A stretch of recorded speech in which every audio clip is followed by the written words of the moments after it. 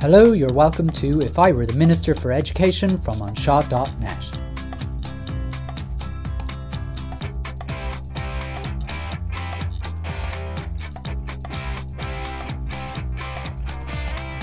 Episode 58.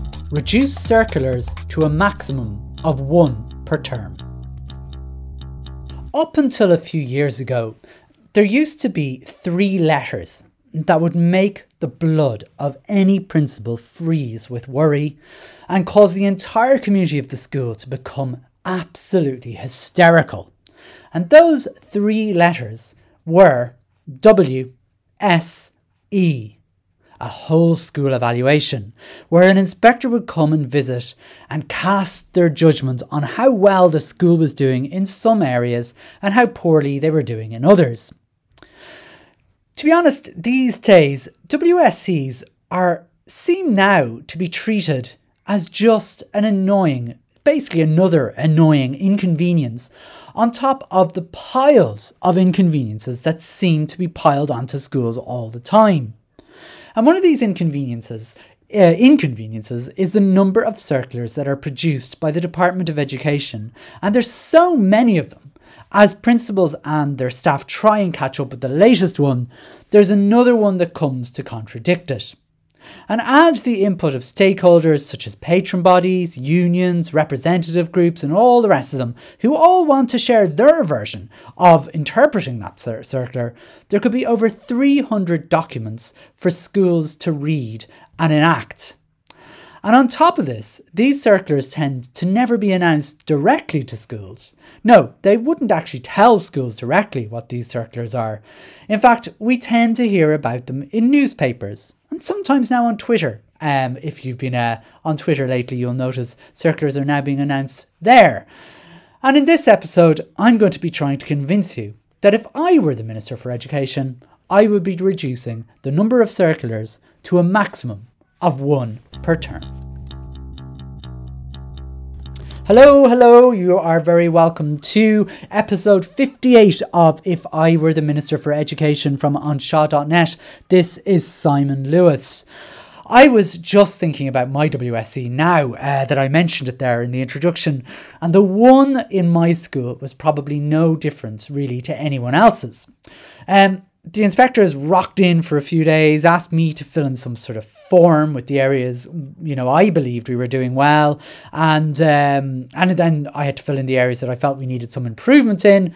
They went off and they visited a few classes and they kind of concluded that we were really good in the areas that I had written down and really bad at the areas where I felt we needed extra help. To be fair, the inspectors themselves grand. They had to leave, they have to have this persona, and I played along with it for most part, but we all knew we were having a bit of a dance, it was a kind of a dance for some sort of box ticking exercise. It was basically about a week or so of inconvenience, I think is the best word, because to be fair, once your school knows what it's doing, inspections are merely at best a nuisance rather than something to be feared.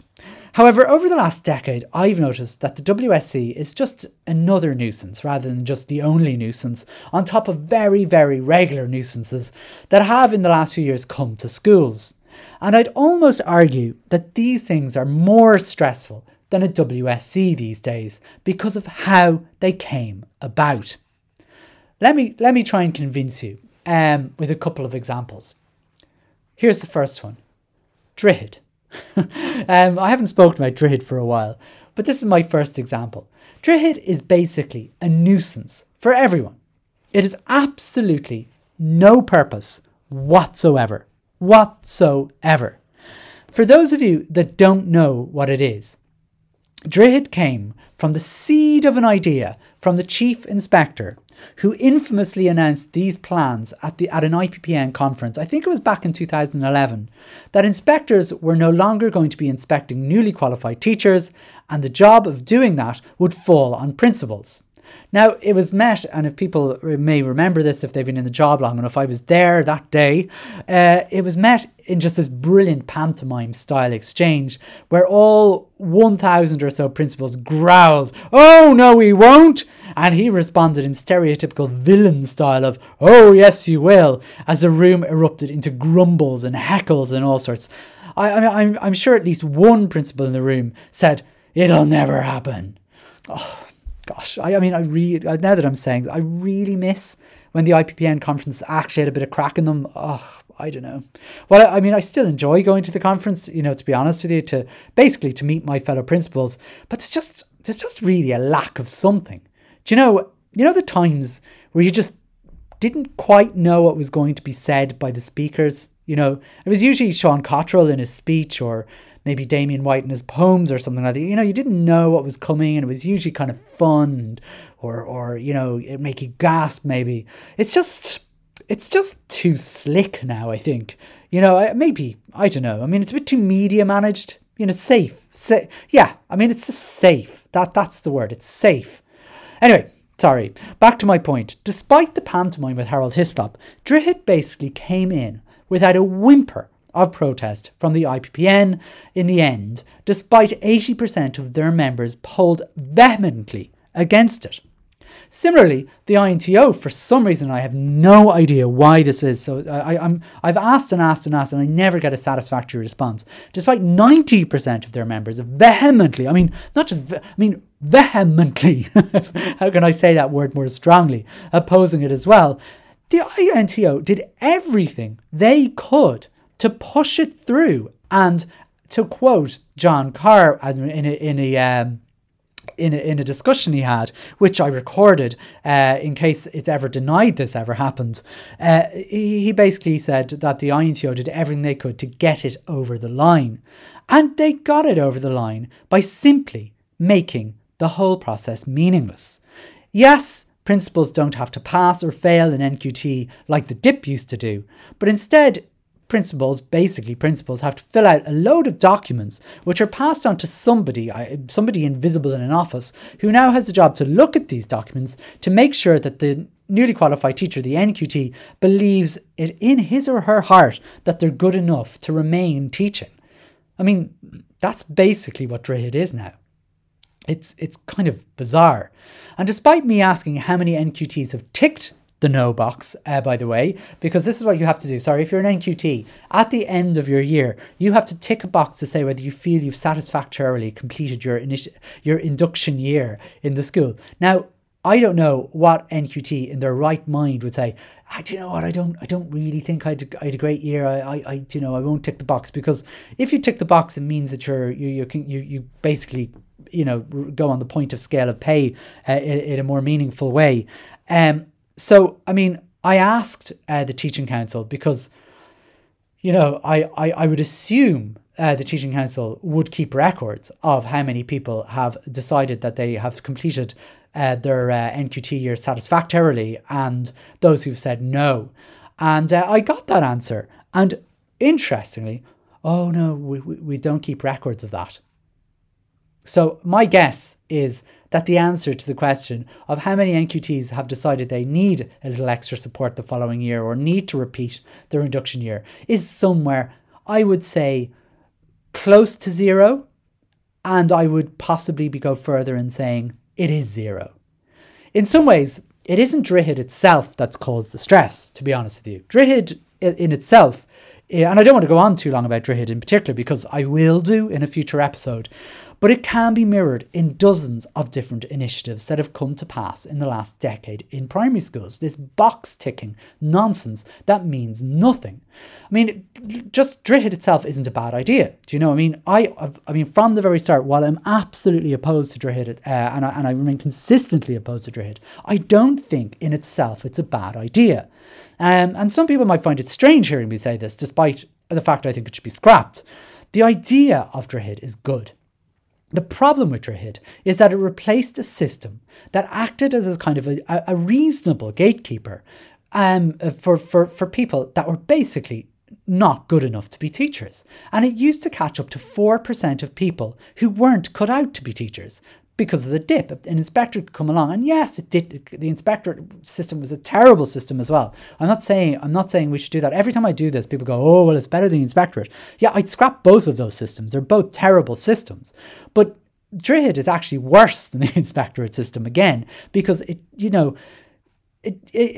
doesn't catch the 4% of people who aren't cut out to be teachers. And while Droichead shouldn't be this gatekeeper, something else needs to catch these people. And this is one cause of stress for schools, because up to one, and I don't think it's all 4%, it's about 2% of people who come out of college shouldn't be teachers. And up to 1 in 50, that's 1 in 50, by the way, teachers coming into the system are substandard. It's just, they're the statistics. However, that's not the biggest cause of stress. There are two things. First is now we have a completely meaningless system for inducting NQTs, which involves huge amounts of extra work for teachers and a load of paperwork, which always concludes with the person involved achieving the same result. They never say they are unsatisfactory. Not one single NQT has ever said that they had an unsatisfactory induction year. I know, if it happened, I would love to see who that person is, because they need I don't know what they need. I was going to say they need a good talking to, but ultimately no one has ever put that they haven't done enough. So it's meaningless because 0 people fail it. Every system has to be tested by its worst case scenario. And if nobody is failing a particular induction, or nobody's struggling in an induction kind of thing, there's a problem. And there's never a situation where someone will fill out all of his paperwork and not be considered inducted, even if they do nothing. Almost nothing, at least. That's just one aspect, okay? And I'll go on about this a bit. The second aspect is the knowledge that despite 90% of us being completely against the idea of Droichead, and I would imagine if we polled people again, our representative body, or the INTO, treated us with didn't just ignored us really. They treated us with absolute contempt and went against us, went against their own profession and pushed it through. It steamrolled in with no buy-in from the majority of people. It was forced upon us and done in such a way that it was done sneakily over a 5-year period, bit by bit, in order to ensure there weren't enough people to rise up against it. And I'm not saying anything controversial. That's exactly what happened. But let's go on, because Droichead is just one example. The same could be said for the school completion programme moving to TUSLA from the Department of Education's clutches. I know it's moving back, but let's see what happened, because I don't think anything's going to change once it moves back. I haven't heard of a single school that thinks the new model of school completion is good. Whatever problems there were with it before, nobody has said, not one school, and I've spoken to every single school in this matter. Not a single school believes the new model for school completion is good. However, only about 10% of schools actually have the service of school completion programme, so it's very easy to drown out our voices. And again, the pattern is the same. Schools are rightly against the model, there's no buy-in, and our representative bodies did nothing. Not a thing to even try and stop them from coming in. They had a listening service. And then they did no follow-up when they listened and heard how everybody did not want it. School completion programme is now a shadow of what it is, or what it was, and because of the level of paperwork needed to get a smidgen of any input from a school completion worker, many schools simply don't have the hours required to fill in the ridiculous levels of paperwork for less than an hour a week of intervention. It's basically another inconvenience. Let's look at SSE, a third example. Again, nobody thinks it's a good idea. It was just foisted upon us by as much as I liked Rory Quinn's tenure in terms of secularising the education system, which he actually failed on. As I look back on his tenure, I kind of feel he really underachieved. He really, really underachieved and considering his experience at the time, he didn't fight hard enough for that. But anyway, I'm going off tangent there. But SSE was something he basically brought in. And nobody thinks it's a good idea. And the reality is it isn't a good idea, because if you can find me one school, a single school in the country, who has done an SSE report which finds out that their school failed to achieve the targets that they set out that year, I'd be shocked. So ultimately, it becomes again another piece of pointless paperwork because it's meaningless. A 100% success rate means nothing, and it means something is wrong. And why are we doing it? Because nobody stops it. That's why. I don't really understand it, but nobody stops it. I'm going to give a fourth example because I could give you loads of examples. The 64-point child protection checklist is just another example. It forces schools to fill out a 64-point checklist of things of which the vast majority do nothing to make a child feel safe or be safe. However, if you don't have one of those items checked off, your school is shamed into not being compliant with child protection. What school would want that on their public record? And the only time I've actually heard the INTO protesting a little bit at all on anything in the last 10 years was when Sheila Noonan stated that the new child protection measures wouldn't make any child safer. And she was absolutely right. Yes, every school needs a child protection plan, but following a checklist which is more interested in bureaucracy than children is yet another inconvenience. And as much as Sheila Noonan was right, the INTO did nothing to stop it. And they did nothing to stop that layer of inconvenience into the system, which only serves to give inspectors something to do because their job is getting less and less because they don't have to do as much as they were doing before, and their job is becoming more and more about paperwork than engaging on education. I mean, seriously, I could go on and on, but I've come kind of full circle from inspectors back to inspectors again, and I think you get the point. The initiatives in themselves may be well-meaning, but how they've been outputted to the system has added a burden of stress to schools and everyone that works in them. And more are coming. Because we can just look at things that have been added on over the last number of years. Because your body, these are things that when your representative bodies weren't standing in the way of these initiatives. Things like FSSU, another job for basically schools to do. SEAI. I'm sorry for the acronyms here for those of you who don't know what they are, but if you're a teacher, you'll know what they are. Or even the NEWB passing on extra work for zero compensation, whether it's monetary or time compensation. Schools are feeling the pinch. We are getting all these things. Now, they're being given to boards of management, but everybody knows boards of management are basically, they don't do the work. It's the principal and the teachers in the school that do all the work. And we're getting nothing for the effort, and no one is stopping them from happening. The amount of financial responsibility that's been added to schools in the last decade is ridiculous, and we don't have anyone to do it. Who's really doing it? And where's the money coming from for them to do it? The SEAI, the energy kind of things, so is it just another thing to throw onto somebody else in the school that already is overburdened with work? And then the WO, the NEWB passing on their work again for nothing. Again, somebody else has to do it, usually a teacher in a school or a principal. However, one of the biggest changes in the last number of years, apart from all the initiatives, is the amount of circulars that are published by the Department of Education every single year. Now, obviously, the Department of Education have to publish circulars, and one can't really argue with that. You don't mind the fact they have to publish circulars because obviously that's part of the job. They have to let schools know about changes to terms and conditions or the dates of certain things, like when panels are released and so on. However, it's the sheer number of them that's risen in the last few years, and their content, it basically has added more and more stress onto an already very, very stressful landscape. I want to bring you back to 1997. 1997, I don't know if any of you remember 1997. It was the end of Britpop, really. Spice Girls were coming in, were pretty much girl power, all that sort of stuff was going on. Coldplay happened. You see, music started to get worse, shall we say, in 1997. And, but on a more positive side of things, 40 circulars were released that year.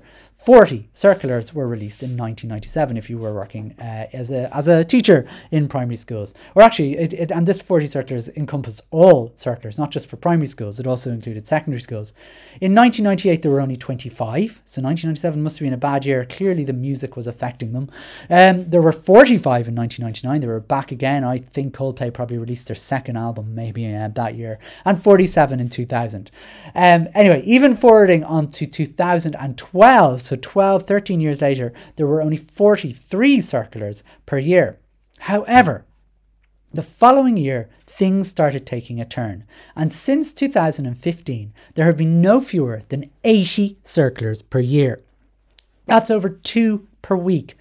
released by the Department of Education throughout the school year, and almost double what they were only a couple of decades ago. And the trouble with decades is, while some of them are simple informational things requiring subtle changes to terms and conditions, some of them are massive sweeping changes. The trouble with them is they generally are very vague, they're obtuse, verbose, and other words that this podcast has been called. Only joking. Seriously though, although we probably are called those things.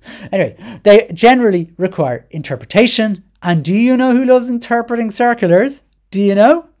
Well, guess who loves interpreting Department of Education circulars? Yeah, that's right. Everybody! Yes, the INTO loved to claim that they were central to all the things in the circular that, even with the greatest stretch of the imagination, were positive things. And then they will summarise them, ensuring that the main aim of their explanation is to say how brilliant they were in terms of getting the circular doing something positive in their eyes or something. I don't know. And where there's bits they don't like, they use hysterical language where you think they were beating the doors down of the Department of Education. But the reality is they basically are being, they're given to keyboard warriors on Facebook, as they do nothing to actually change the issues. I know, pot kettle black with me. What am I doing? Yeah, fair enough. I'm making a podcast. Hooray for me. I'm not a keyboard warrior. What am I? Microphone warrior or something like that. But I mean, ultimately, I'm not getting paid to represent teachers. And this is all I can do for the moment. I wish I could do more. Anyway, then we have the IPPN. Oh no, the IPPN. They are great at explaining, sort of explaining circulars of the Department of Education. They tend to kind of scurry around, spending hours and days of time trying to summarise the circular, so the principals don't have to read the circular and they can read the IPPN version of the circular, which is quite similar to the circular. But basically what they do is they then add, they added kind of a line saying that we'll provide supports to principals by calling our phone line, and we'll support you if you're feeling hard done by or whatever it is. Maybe that's not very fair, but they do tend to summarise all the things every week. What they do is really they host workshops sometimes around the country, depending on the circular. They add supports to their principal support hotline, as I said, what they should be doing is actually saying to the INTO, what I'm trying to get at is they should be saying to the INTO, lads, will you put a stop to this? We're not an IR kind of thing. We're not in charge of industrial relations. You are. Would you please have a word with your friends in the department and stop them with all these circulars? But anyway, after they're finished scurrying around doing all that work the Department of Education should have done, the Department of Education produced their own version after a few months and tells schools to stop using the IPPN version of the help. I mean, I don't know if that's clear, but I'll just explain a situation where this actually happened. This is when the best example is the Child Protection Guidelines, the 64-point checklist I was referring to. The Children First Guidelines came out, okay, and they were updated. And effectively what happened was all schools had to have their plans produced by a certain date. I think it was December 2016, 2017, I can't remember. But the Department of Education actually didn't produce any templates for schools. So the IPPN, as lovely as they are, and they are lovely, made the templates and sent 2 of their board members around the country at great expense to themselves and great time to themselves to train every single principal in the country in filling out these forms that they had produced, because the Department of Education hadn't got their finger out to produce them. And after a couple of months later, when all of the work had been done, the Department of Education finally produced the templates well after the deadline, and the Department of Education forced all schools to use the Department of Education's and told them they could not use the IPPN's versions. Now, do you think the IPPN complained? Because I would have. Not at all. To be honest, I'll have to be honest. This is the moment I realised the IPPN had no teeth. They'd lost their whatever teeth they had, and they did. I know that's not fair. They had lost whatever teeth they had. Anyway, that's for another day. We'll talk about that again. Let's get back to circulars. And who likes looking at them. Other people that like looking at circulars are patron bodies. Yes, you all have one. And they like to get their noses into these circulars. And, the main role of the biggest one the biggest patron body, that's the Catholic Church, is to ensure that they don't fall foul of their religious dogma. That's what they care about. And generally, if it doesn't really do that, they tend to do nothing. They might throw in a bit of faux outrage, but if you look at the things they've actually complained about, and the things they've, done something about, it would be very interesting reading. And I would implore you to actually look at the things that the CPSMA or other Catholic organisations have actually gone out and really done something about. That's, look, it's all to do with religion, effectively, and the Catholic version of some of the things that come out.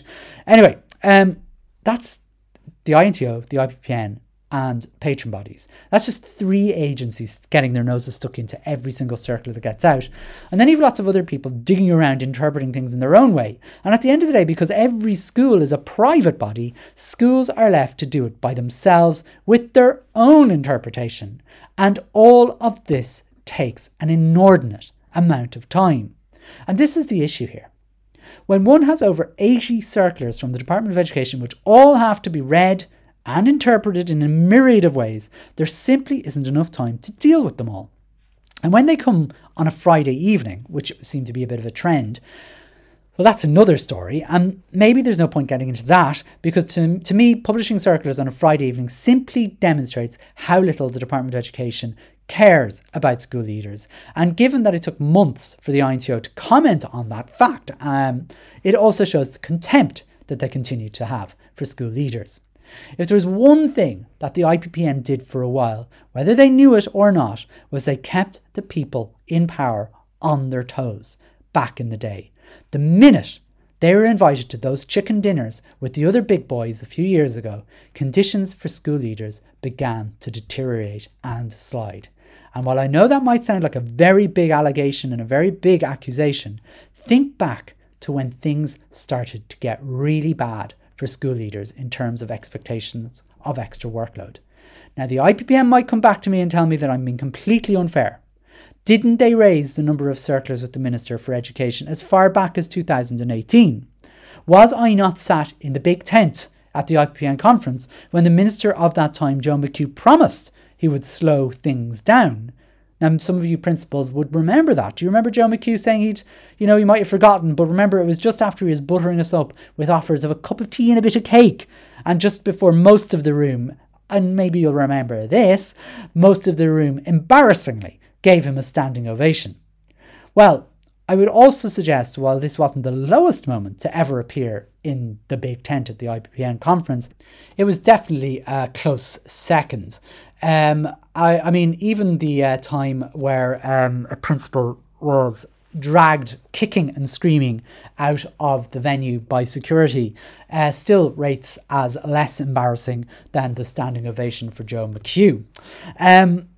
But I suppose, I don't know, I presume you probably want to know if the standing ovation for Joe McHugh is only the second most embarrassing thing that ever happened at the conference. Well, the first most embarrassing one involved over 1,000 principals giving Joanna Tuffy a rousing applause after she gave an example of what she considered inclusion, but was actually racism. Honestly, it's actually nearly worth being a principal just to watch this stuff unfold.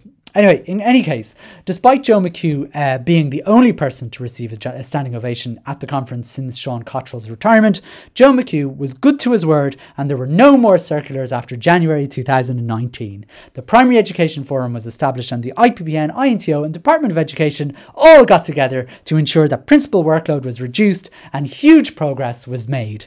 We all got the time and space we needed to catch up on the relentless pressure we've been put under and... Yeah, right. No, that year we had almost exactly the same number of circulars published and there was not a single let up in the amount of workload that principals were given. Embarrassingly again, the big boys tried to pretend they'd make great progress because there was a pause to the rollout of the new maths curriculum. That's honestly true. Honestly true. I actually wish I'd made things up in the podcast. I mean, apart from that last paragraph where I said the wonderful things that had happened, that's what I make up. I wish the bad things I said were made up. But anyway, Some people might say this is probably it's probably to do with COVID. Everything bad that happens these days, probably to do with COVID. COVID has really been difficult. And, this is just the way it is. And there had to be ever-changing changes to the system over the last 16 months or so, and with COVID and everything else, Well, let me tell you, the Department of Education we're a crafty bunch. They are crafty enough. If you look how many circulars have been released this year, remembering that we are going through COVID-19 right now, and there should be, if we should be lucky to have 80 a year, and there should be loads of circulars, and there's only 29 so far.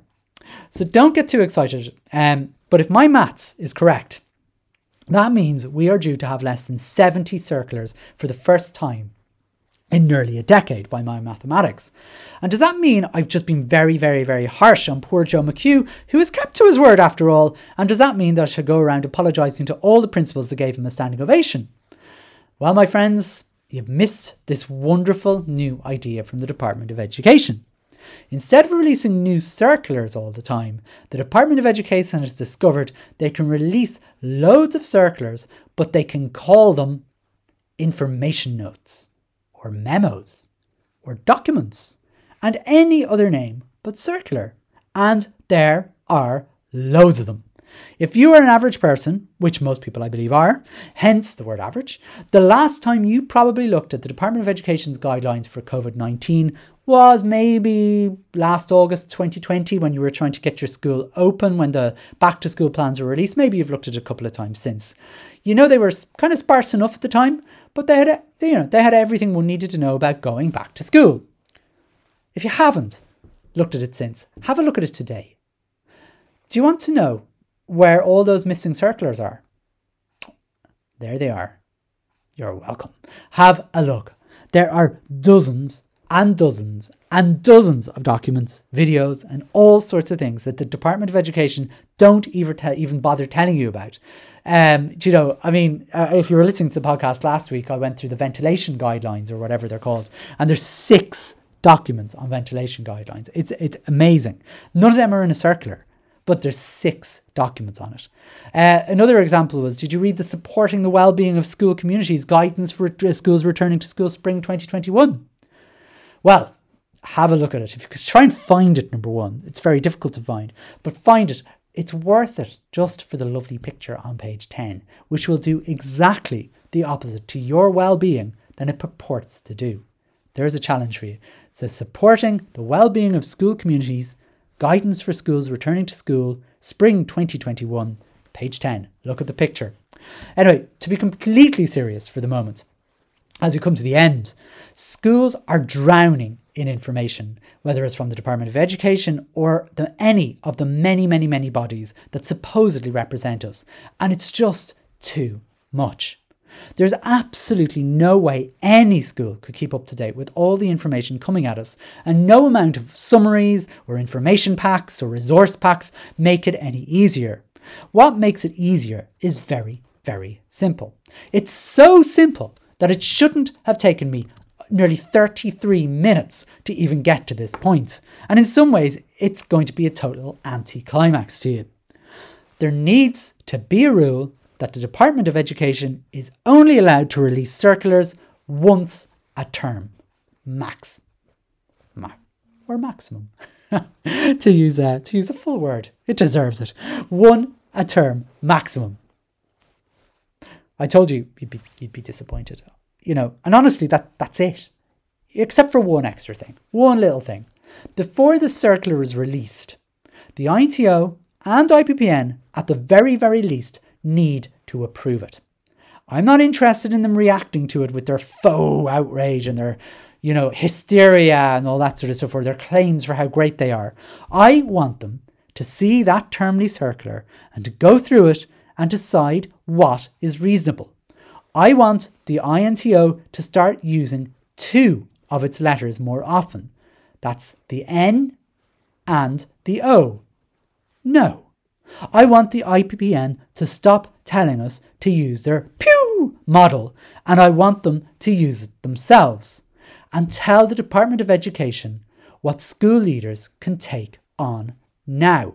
They need to to use their Pew model themselves. Sorry, I call this PIEW model Pew. I just find it kind of funny.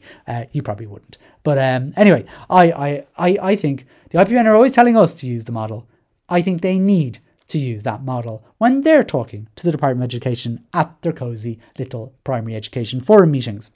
Now, while I absolutely understand this will slow things down, perhaps a little bit too much even for me, maybe that's what we actually need. We need to plan properly. Now, I was no fan of Richard Bruton, and this is the second former Minister for Education, or third Minister for Education I've mentioned in this podcast. Gosh, Richard Bruton, Rory Quinn and Joe McHugh, all featuring in a podcast. But to be fair to Richard Bruton, he could plan. He planned. I didn't like his planning. Do you remember Kumasu? Kumasu. It was the 87 targets he wanted primary schools to reach in 2019. Fine. There were way too many targets, and a lot of them were aspirational at best. But if the INTO and IPPN could have had their mitts on it before it was released and told them what could and couldn't be done, I think there would have been a decent document there. By limiting the Department of Education to 3 circulars a year, it gives some breathing space, which is well needed. And obviously, if there's a crisis, like COVID-19, for example, we do have to make exceptions. Granted, I'm not going to be, you can't be unreasonable, I suppose. But in the normal run of things, there should be no need for the Department of Education to release so many circulars.